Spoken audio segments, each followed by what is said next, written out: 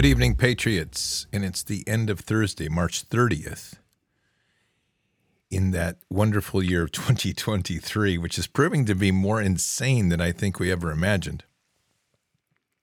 Could you imagine growing up and someone saying, hey, by the way, when you get to be in the year 2023, you're going to see a world where young children are encouraged to chop off their weenies. And you're going to have a whole bunch of people that are going to threaten to kill everybody that don't support that action. And the dollar is going to fall apart.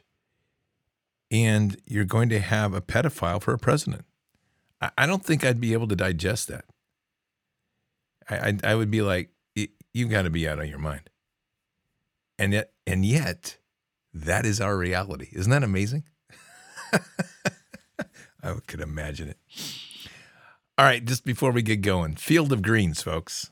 Field of Greens, a great product. It's a full body, organic, whole food supplement. I love it. Excited about the company. It is a product that is loaded with antioxidants. It's going to boost immunity. It's supporting complete body health metabolism. It's a source of vitamins and minerals for your body, everything you need, and everything is specifically designed for different parts of your body to boost it, and that's literally the whole food component. Foods are freeze-dried and then turned into a powder, so you get the whole food. They're all organically grown, which itself is amazing. It's made in the United States. Their headquarters is in Texas. The whole formulation is done by physicians, and they have this amazing guarantee that if you take it and you don't go to your doctor, and the doctor if you take it and you go to your doctor and the doctor doesn't say something like, you need to keep doing that because your health is so good, they'll refund your money. So if you head on over to fieldofgreens.com, and you can find the link right below the website, fieldofgreens.com, and you purchase the product, you're going to get 15% off. And then if you take on a monthly delivery or monthly subscription, which you can suspend or stop at any time, you get an additional 10% off. It's a fantastic product.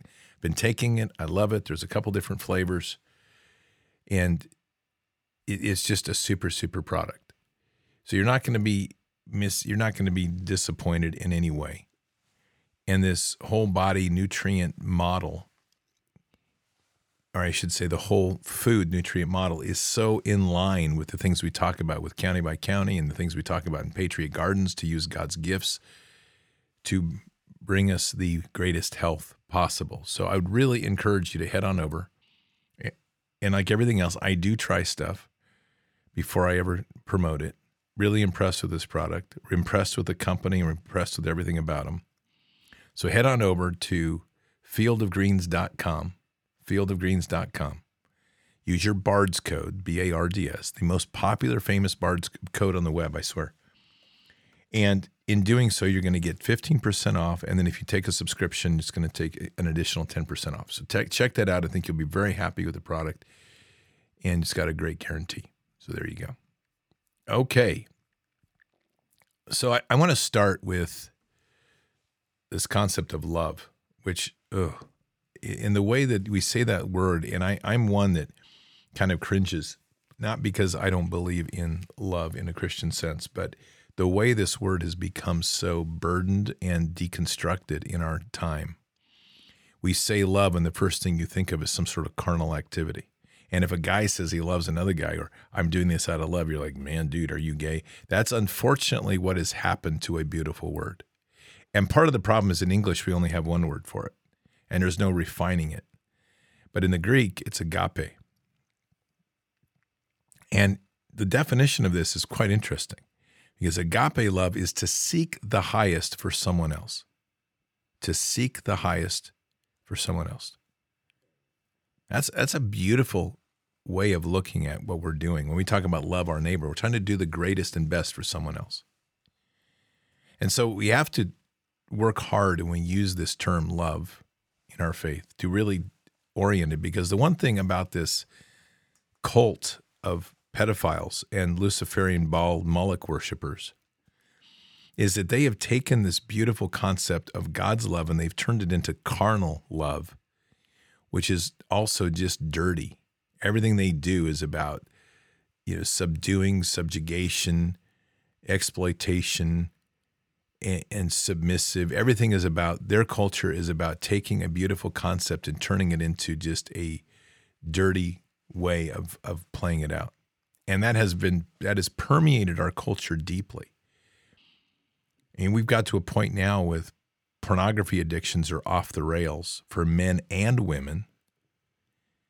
And that's such a tragedy, obviously, because that just completely transforms and destroys the principle of intimacy within love in the fullness of what it means. And especially when we talk about this highest level of love, which is agape, which is do the highest for someone else. Seek the highest for someone else, right? Principally, I start here because the most important thing we can be working on right now is being in a place where we are helping one another. The fellowship that we live in the world, as we seek it, God provides the opportunities. And I don't think there's anything more fulfilling when God leads us. 2 Corinthians 5:20, therefore we are ambassadors for Christ, as though God were making an appeal through us. We beg on your behalf of Christ, be reconciled to God. We are ambassadors of Christ, or for Christ. It's pretty amazing when you think about that. And that is truly our birthright, our expectation, our obligation, however you want to frame that. And at the center of all of that is going to be agape love. This world is deeply broken, deeply fragmented, and so much of that derives from a mass level of perpetual deception. For those of you that have been here really any length of time past one day, you will know where I sit with the worship of idols. And this is a really important time where all of that starts to come true, why we mustn't. The big news of this evening was the indictment of President Donald J. Trump, which is going to send the rabidness of the left off the chain. If you've thought they were rabid before, wait till you see this. And there's going to be celebration and mockery, chiding, baiting. All these things are going to happen. And the bot farms of the AIs are going to be unleashed, and the trolls are going to be going crazy. The news media will be cycling it day and night. We're into a new level of crazy. They are all going to be finally convinced that President Trump is going to be in jail in an orange jumpsuit somewhere down in Gitmo because of something that Stormy Daniels wrote that she's already said isn't entirely true. And then tonight they've added 34 or 35 new indictments on business fraud. Most of this is, I personally believe, it's all part of a greater initiation for more power, which is why I played in the previous show the clip by Tucker Carlson when he specifically referred to it as a humiliation ritual. That is very specific to the Masonic order of being publicly humiliated. And in this case, for President Trump, this is a global humiliation that they must pass through these rites of passage to be able to achieve greater power. That's my personal opinion. You can disagree, obviously, but I don't think we're seeing the truth. And the reason I bring this up is at the center of everything that God does is truth. So when I start reading things like I have way too many times about how President Trump's anointed, he is working in the blessings of God. We've even had people going so far as to say that he's part of Jesus's bloodline. That's been the latest one.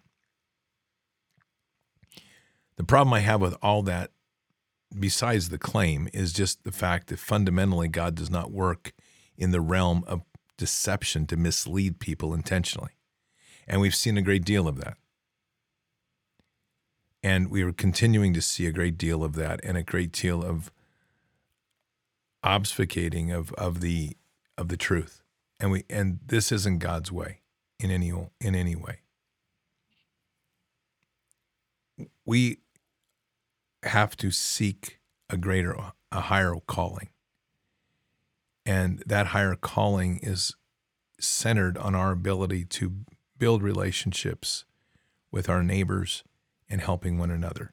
It's fundamental in biblical way. I mean, that is fundamentally, we must love our neighbor. That was Christ's direction to us. And that's when we say love, again, we get this word that brings in all sorts of misconceptions. I have said this to people and they respond back, well, I can't love my neighbor because he's a hateful Democrat. Or I can't love my neighbor because I would mean I'd have to forgive him for promoting the shot. Well, again, biblically speaking, if we can't forgive, we cannot be forgiven by Father. And in this sense, when we're talking about agape love, to seek the highest for somebody else, the highest for them, that is an act of true giving as a joyful giver, as God asks us to be and seeks for us to be.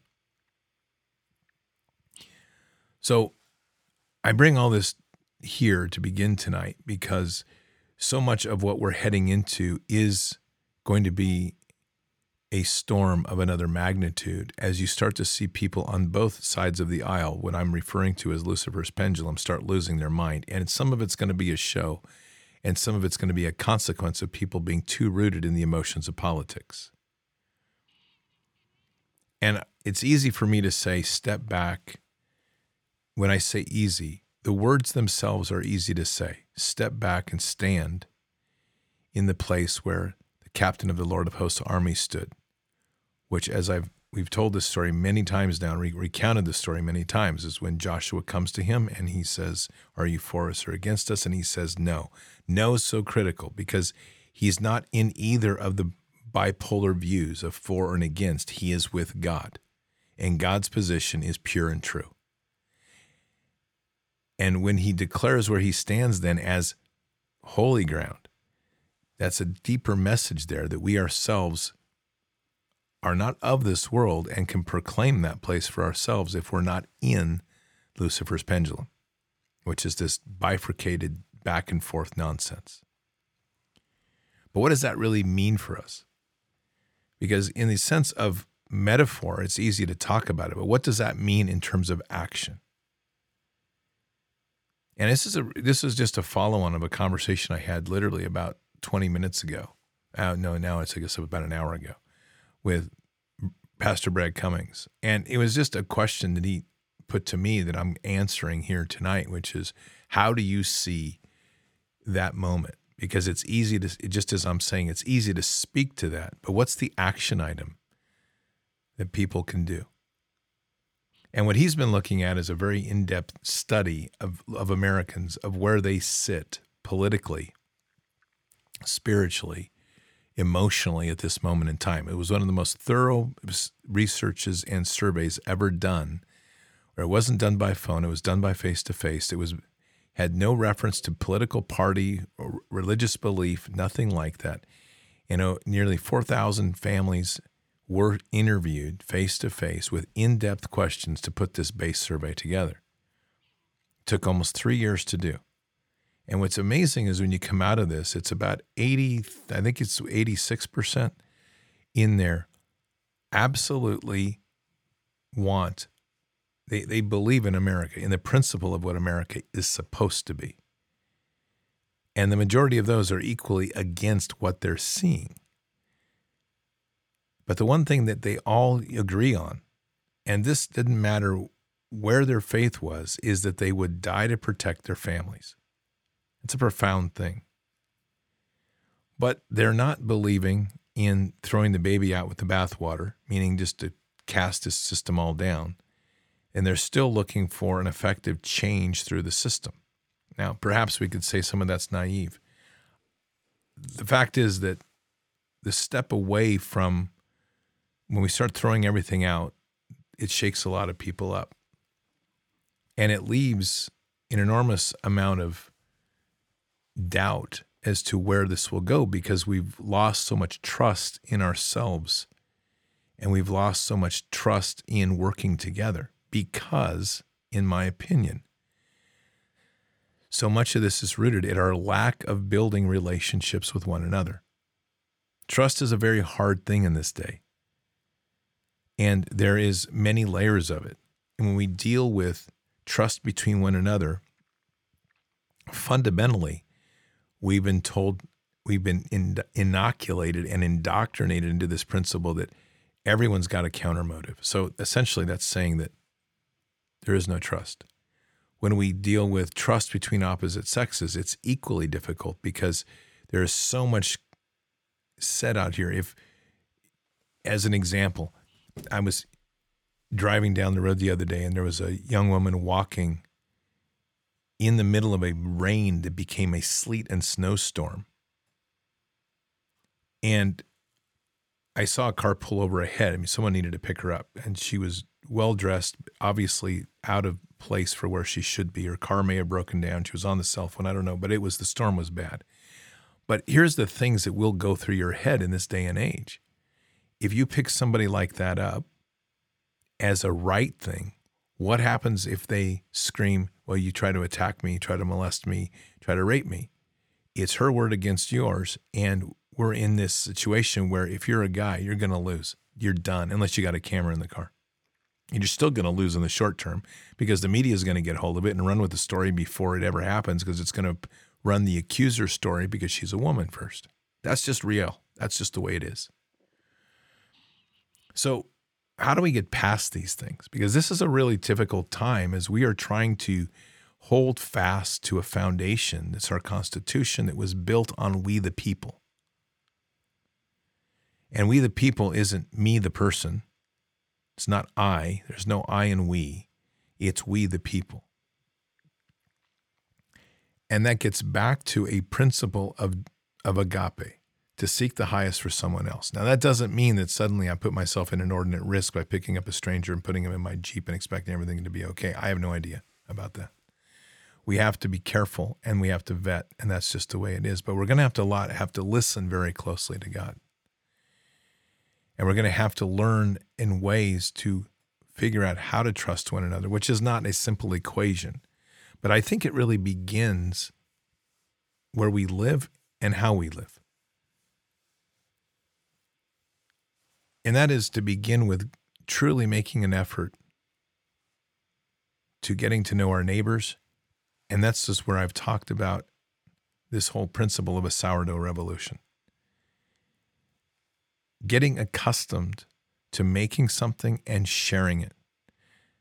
There's somebody in Bars Nation that wrote me on Telegram,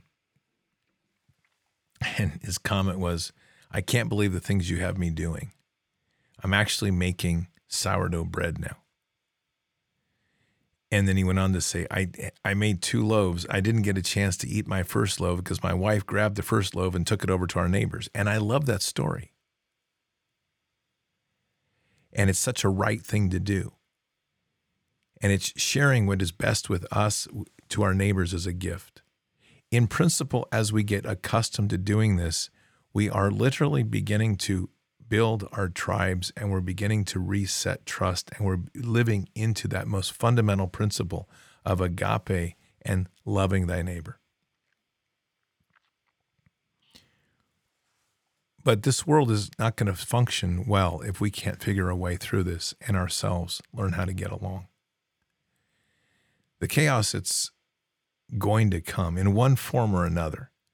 And they can try to slow roll this as much as possible. I'm reading more stuff now than ever about this is the plan, trust the plan.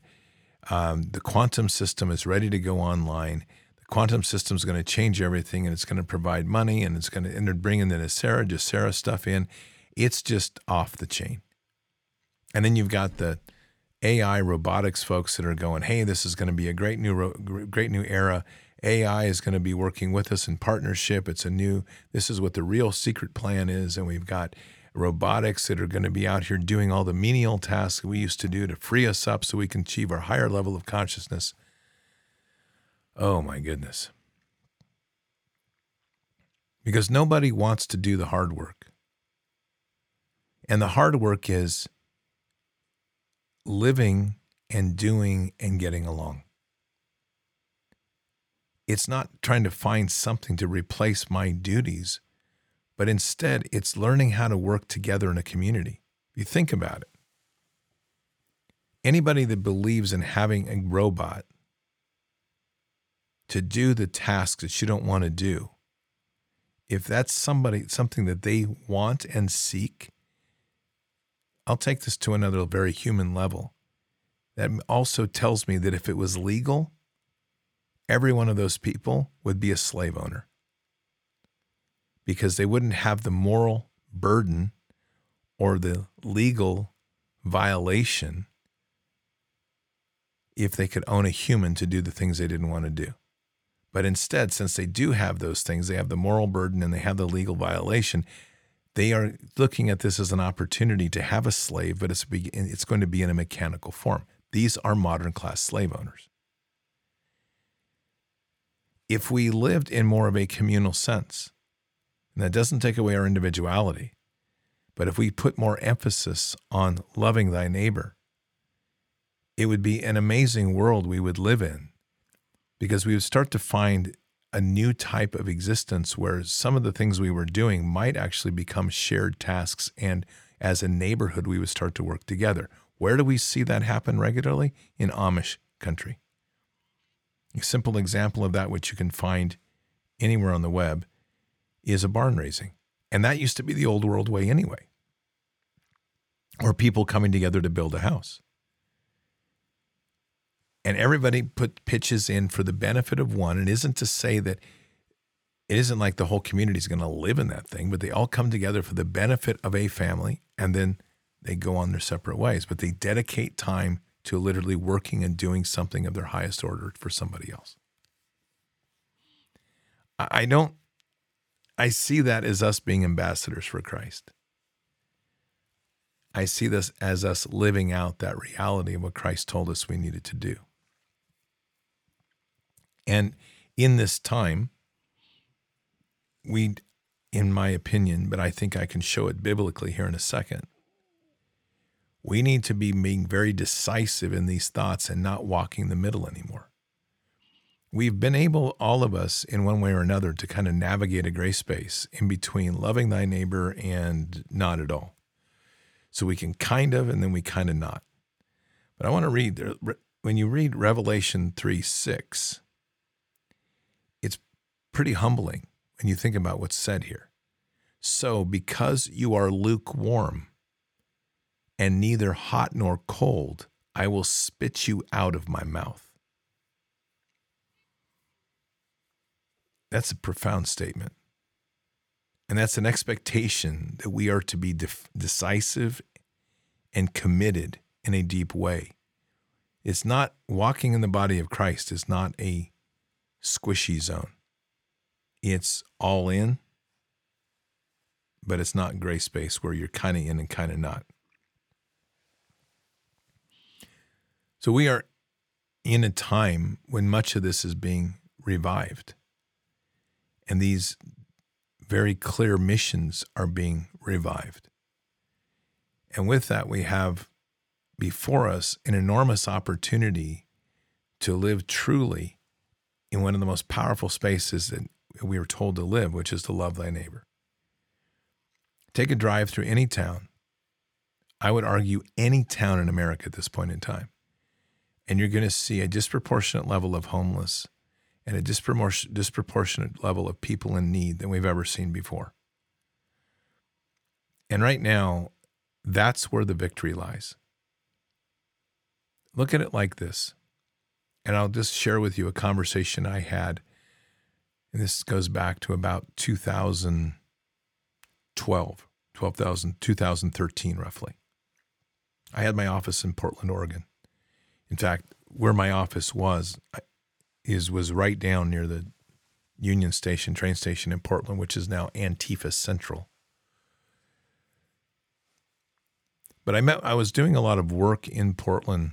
This may have been as late as, this was 2013, because this was when Occupy was there. And I was doing a lot of research on the Occupy movement, observing with the Portland Police Department, seeing how they did their operations. And ended up having an engagement with one of the city planning officials.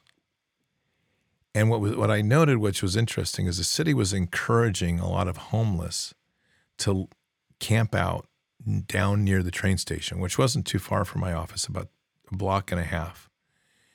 They were also allowing homeless to sleep in the doorways, which was creating other problems like not being able to get out of your building at night because they'd block the door. And then Portland had a regular poop cleanup duty that they would go around at about 3 or 4 in the morning, and they would power wash all the streets so that the human waste could be rinsed away and you'd feel it was all rosy clean in Disneyland the next day. So I asked the city planner, so why do you put these people down here? Because they're within 3 blocks, literally 3 blocks away in the Pearl District. You could walk down on a summer day, and all the wealthy would sit out there on the sidewalks, and the wannabe wealthy, sit out on the sidewalks and on white tablecloths and drink their Chianti and eat their pasta and whatever else they were having out there. And the homeless were literally 3 blocks away. And his comment to me was, well, we thought this was a good place to put them and encourage them to be, because that way the 2 groups can get to know each other and understand each other better. This is a typical liberal point of view.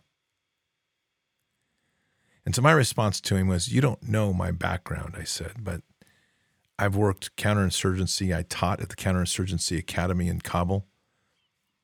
I said, someone like me or others I've worked with, I said, if I was to get inside those homeless people and work with them, I said, I could radicalize them very quickly, and I could turn your peaceful little relationship into a bloodbath with them seeking to take what the rich had at their expense. This is an interesting moment because this city planner had never heard of anything like that, let alone conceived of it. Turned about as white as a sheet. But this is the problem that we are in right now, which is at an extreme level. And as we pull back from those in need, this system is rolling out to fill that gap and to marginalize us. There's a lot of effort going on with federal money to be building housing facilities all over for homeless people.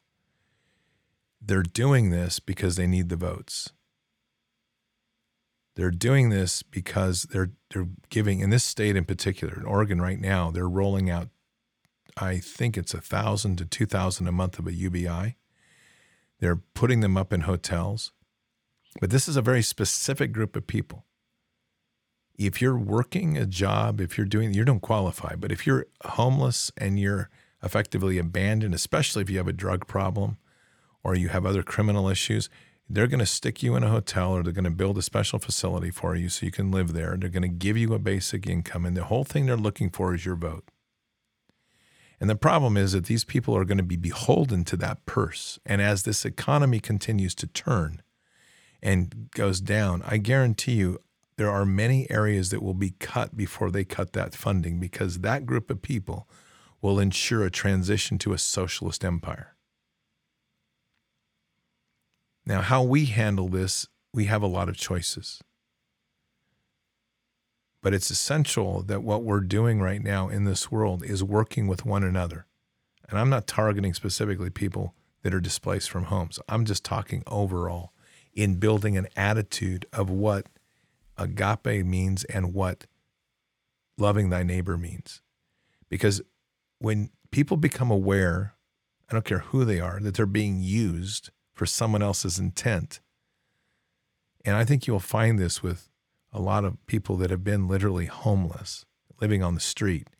They're pretty street smart. They don't like getting played. Now, they'll go along for free stuff because why not? I mean, if someone walks up to you and says, hey, how'd you like to have $1,000 in a room to stay? I'd be like, cool, what do I need to do? Nothing. Okay. But when they start to learn the idea that they're being used for specific objectives, like they're going to be expected to vote a certain way, People with good street sense typically will be like, yeah, whatever, not playing the game.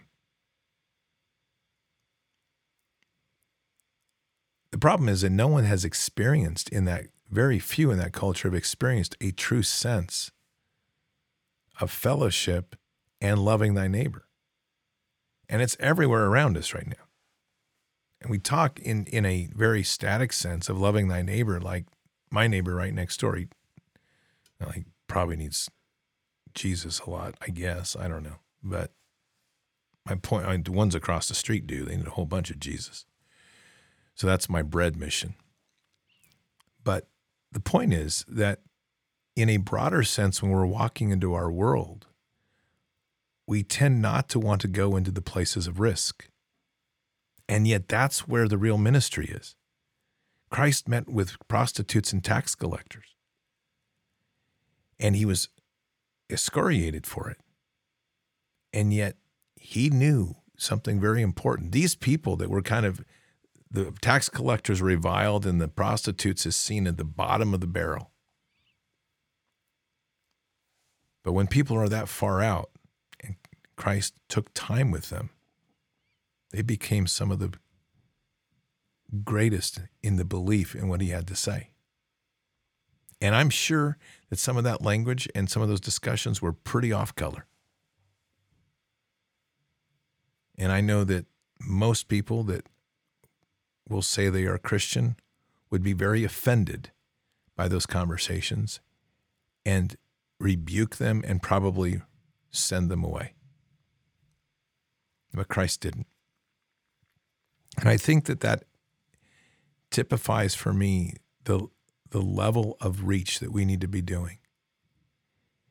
There is so much good that we can be doing in this world, and it should drive us. And as we listen to Father, I believe he leads us there. Unfortunately, I think we get in our own way. And we tend to put a lot of fears before us. We tend not to be upfront and honest in our heart of where we stand with people. And we build mountains where there are none. And we avoid some of the deeper outreaches that really could be profound. This isn't about politics. This is about saving souls. I could care less what somebody wants to do with a funding of something. And I can't ever criticize somebody who is without a place to stay other than on the street, living on a sidewalk. If someone's saying, hey, how would you like to have a room? And I'll give you some free money. I mean, of course you're going to say yes. But even then, our outreach needs to be deeper because we're trying to bring people home. And that all centers again around our true sense of what are we trying to achieve. And that's loving thy neighbor. It should always be our goal to raise people up and to do what is ever necessary to help them be successful. And that begins with a empowered and loving experience with the living God. Some of this may just be like normal talk, like, yeah, I get all this. And that's great. But I do feel it pretty heavy on my heart right now because we're going into a very chaotic point in time. And there's going to be an increasing level of need. We can't fix all the problems in the world. But as I have said a lot this week, we can affect the lives of those in Bards Nation that are in need. And then as we go from there, reaching beyond that to whatever we need to do. This storm is going to get nuts. It already is nuts. We've just become accustomed to it, if you want to be honest. If you think about where you are today and where you were 5 years ago, and like I started with, this sort of craziness in this world we're in where we literally have transgenderism as a regular discussion every day, gender flipping kids as a normal way of doing business in public schools. We have Satanists, open Satanists in the administration.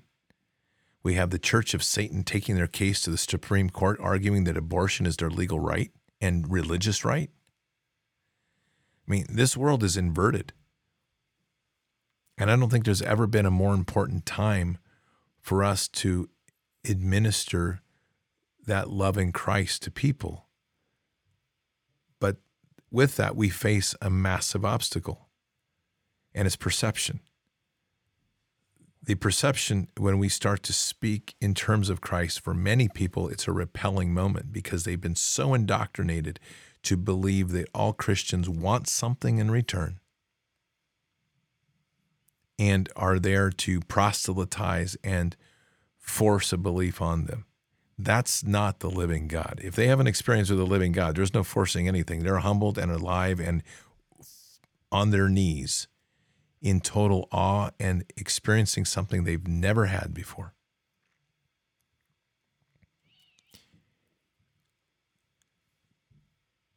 There's a pastor in Portland, Paul, a friend of mine, that really walks beautifully with Father God. And he gets pulled regularly just in line at the grocery store to pay for somebody's groceries behind him, just randomly.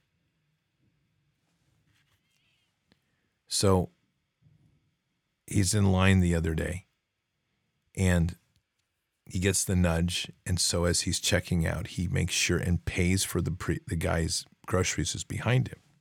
And as he leaves with his groceries, he's walking out. This guy comes running out of the market screaming at him. What are you doing? You think I can't afford my groceries? Paul's like, hey, man, God just told me to pay for your groceries. That's it. He's like, oh, so you're one of those Christians. What do you want? Paul's like, I don't want anything. I just listen to God. He's like, you want something. You're a Christian. You want something. What do you want? What do you want from me? And he kept going on. As Paul tells the story, he finally disengaged with him. And this guy was just in a frenzy. And he kept trying to look for what Paul wanted. And Paul kept telling him, I don't want anything. I just did as God led. That's just the most beautiful thing to do, but it's totally misunderstood. So Paul put it to prayer. And he's like, all right, Father, what is going on here? Because he has an expectation.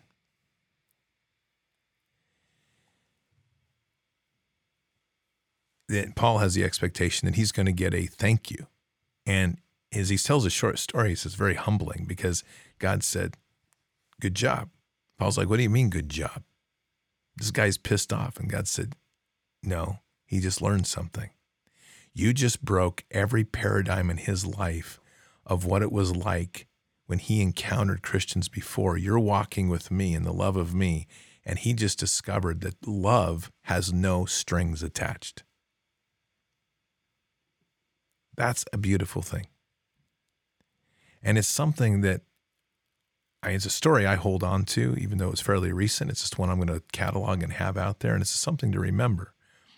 Because as we're seeking to do that highest level for someone else, there are no strings attached to that. We're going to have to take some risk. And we're going to have to build some trust. And sometimes we're going to get crushed. It just happens. But that's our part of getting crushed, just as our experience, but it doesn't take away the impact we have on others. We might be disappointed in outcomes, but we can't hang on to outcomes. This is a process where when God leads, he's putting us there. And when we're willing to step there, he's going to give us more opportunity. This world right now needs so much more love. Agape love. And the amazing thing is that what sets us apart as Christians is that willingness and ability to do it, knowing that as we pray into things, God will lead us to those places to do just that. And this is where I think things get so complicated in our faith, because we talk of agape love, loving thy neighbor and doing the right thing. And we have been so indoctrinated about the enemies that lurk within the shadows and are always ready to spring up out of the bushes to assault you and kill you and rape you and do all these other things, that we don't do well at putting those two things together. So we like to think always in terms of the negative, but we don't think of the impact of the positive. Two guys in my parents' church came in the other day. They were homeless. They came in and they got a cup of coffee and they got a cinnamon roll. They have some security there naturally, taking the place of greeters. And one of the guys came up and asked them, he said, can we help you? And they're like, the first question out of their mouth was, are we late for the service? If, as my dad was describing it, if you looked at them, you would judge them. And you're immediately on the defensive. You don't know what their motives are. But in the engagement, they just wanted to know if they were. And the engagement's appropriate, and some of the suspicion in churches is appropriate in this day and age. I'm not taking any of that away, so I'm not minimizing that. But their intent was that they just wanted to be at the service. The power of God's word is mighty. The sword of the Spirit is mighty. Loving thy neighbor is a profound act that truly brings us together. When we start to do things where we're physically breaking bread and sitting with one another, we start to learn in these engagements that we're really not as different as we're being told that we are. And I speak that from so much experience of sitting with some really bad people.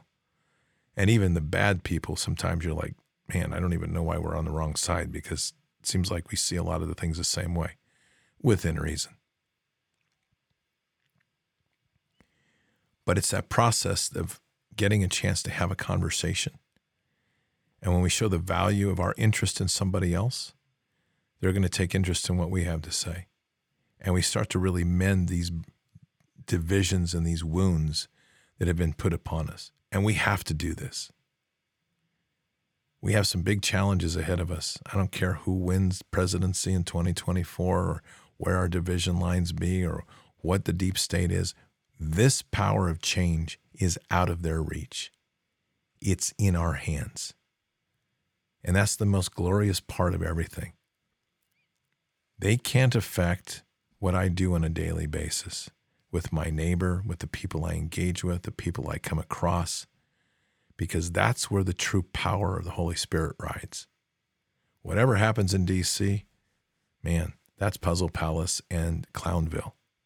I can't affect it. But if I can affect my area where I live and my county and make it a better place, a greater prospering place for the loving Christ, the living Christ,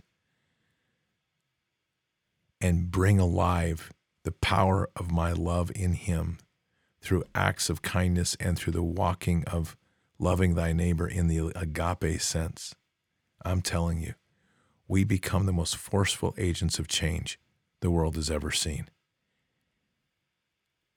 Because a couple of things result in that. One is a profound love and respect for our Father. Two is an appreciation of fearlessness in a world and lack of obedience to a system that wants to exploit us, and our true obedience to him.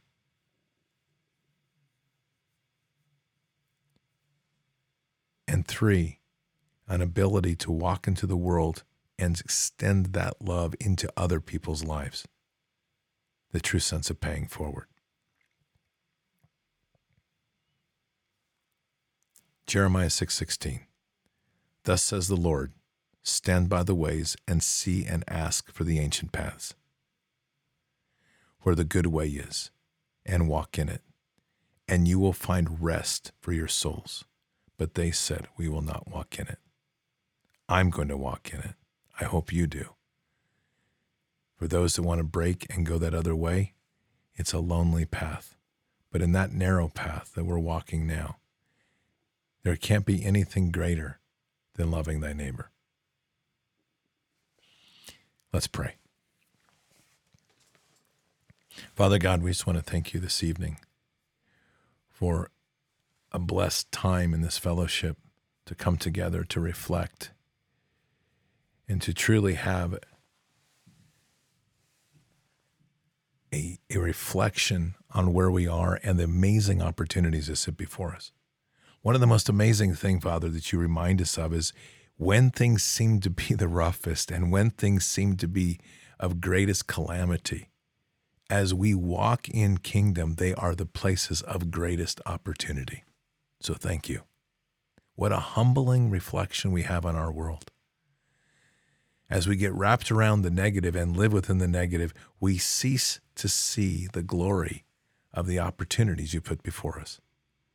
Let us find in our hearts the strength and mightiness of loving thy neighbor in a way that's truly within the walk of Jesus. Let us take the risks and understand you're with us. Let us hear your voice and guide us to those opportunities to literally love one another in the true sense of agape, to seek the highest for someone else, a selfless act of kindness. Let us be the ambassadors of Christ. Guide us in these times, Father, and bless us. And we say these things in Christ Jesus' name. Amen.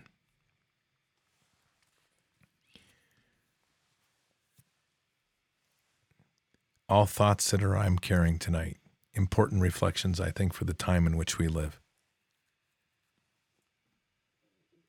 And trying to get my feet settled as much as anybody before we walk into this clown storm that's going to start tomorrow morning as early as you can get up. All of this designed to keep us off base, to keep us bouncing back and forth, to keep the hate flowing from side to side. I'm just not going to do it. And as we walk that way, if we can keep our head in that way, we can be a tremendous force of change. It's a center path. It's the ancient path. It's where the good way is. And I'm going to walk in it. Join me. Keep your head up and your eyes forward. Never bow to evil. Never relent. Always press into the fight. God is with us. He'll never forsake us. And in the end, God always wins. But we are here in this time, in this place, for just such a time as this. We are at war. So walk boldly and fearlessly with Christ. Occupy the land. Expand the kingdom. Subdue the enemy. Mission forward. Patriots, I'll see you tomorrow for Bended Knee. Until then, or until the next time, God bless. Good night. Thank you. And out for now. Oh, I wanna feel something. I just wanna breathe again. Dive into the deepest end. Oh, I wanna feel something.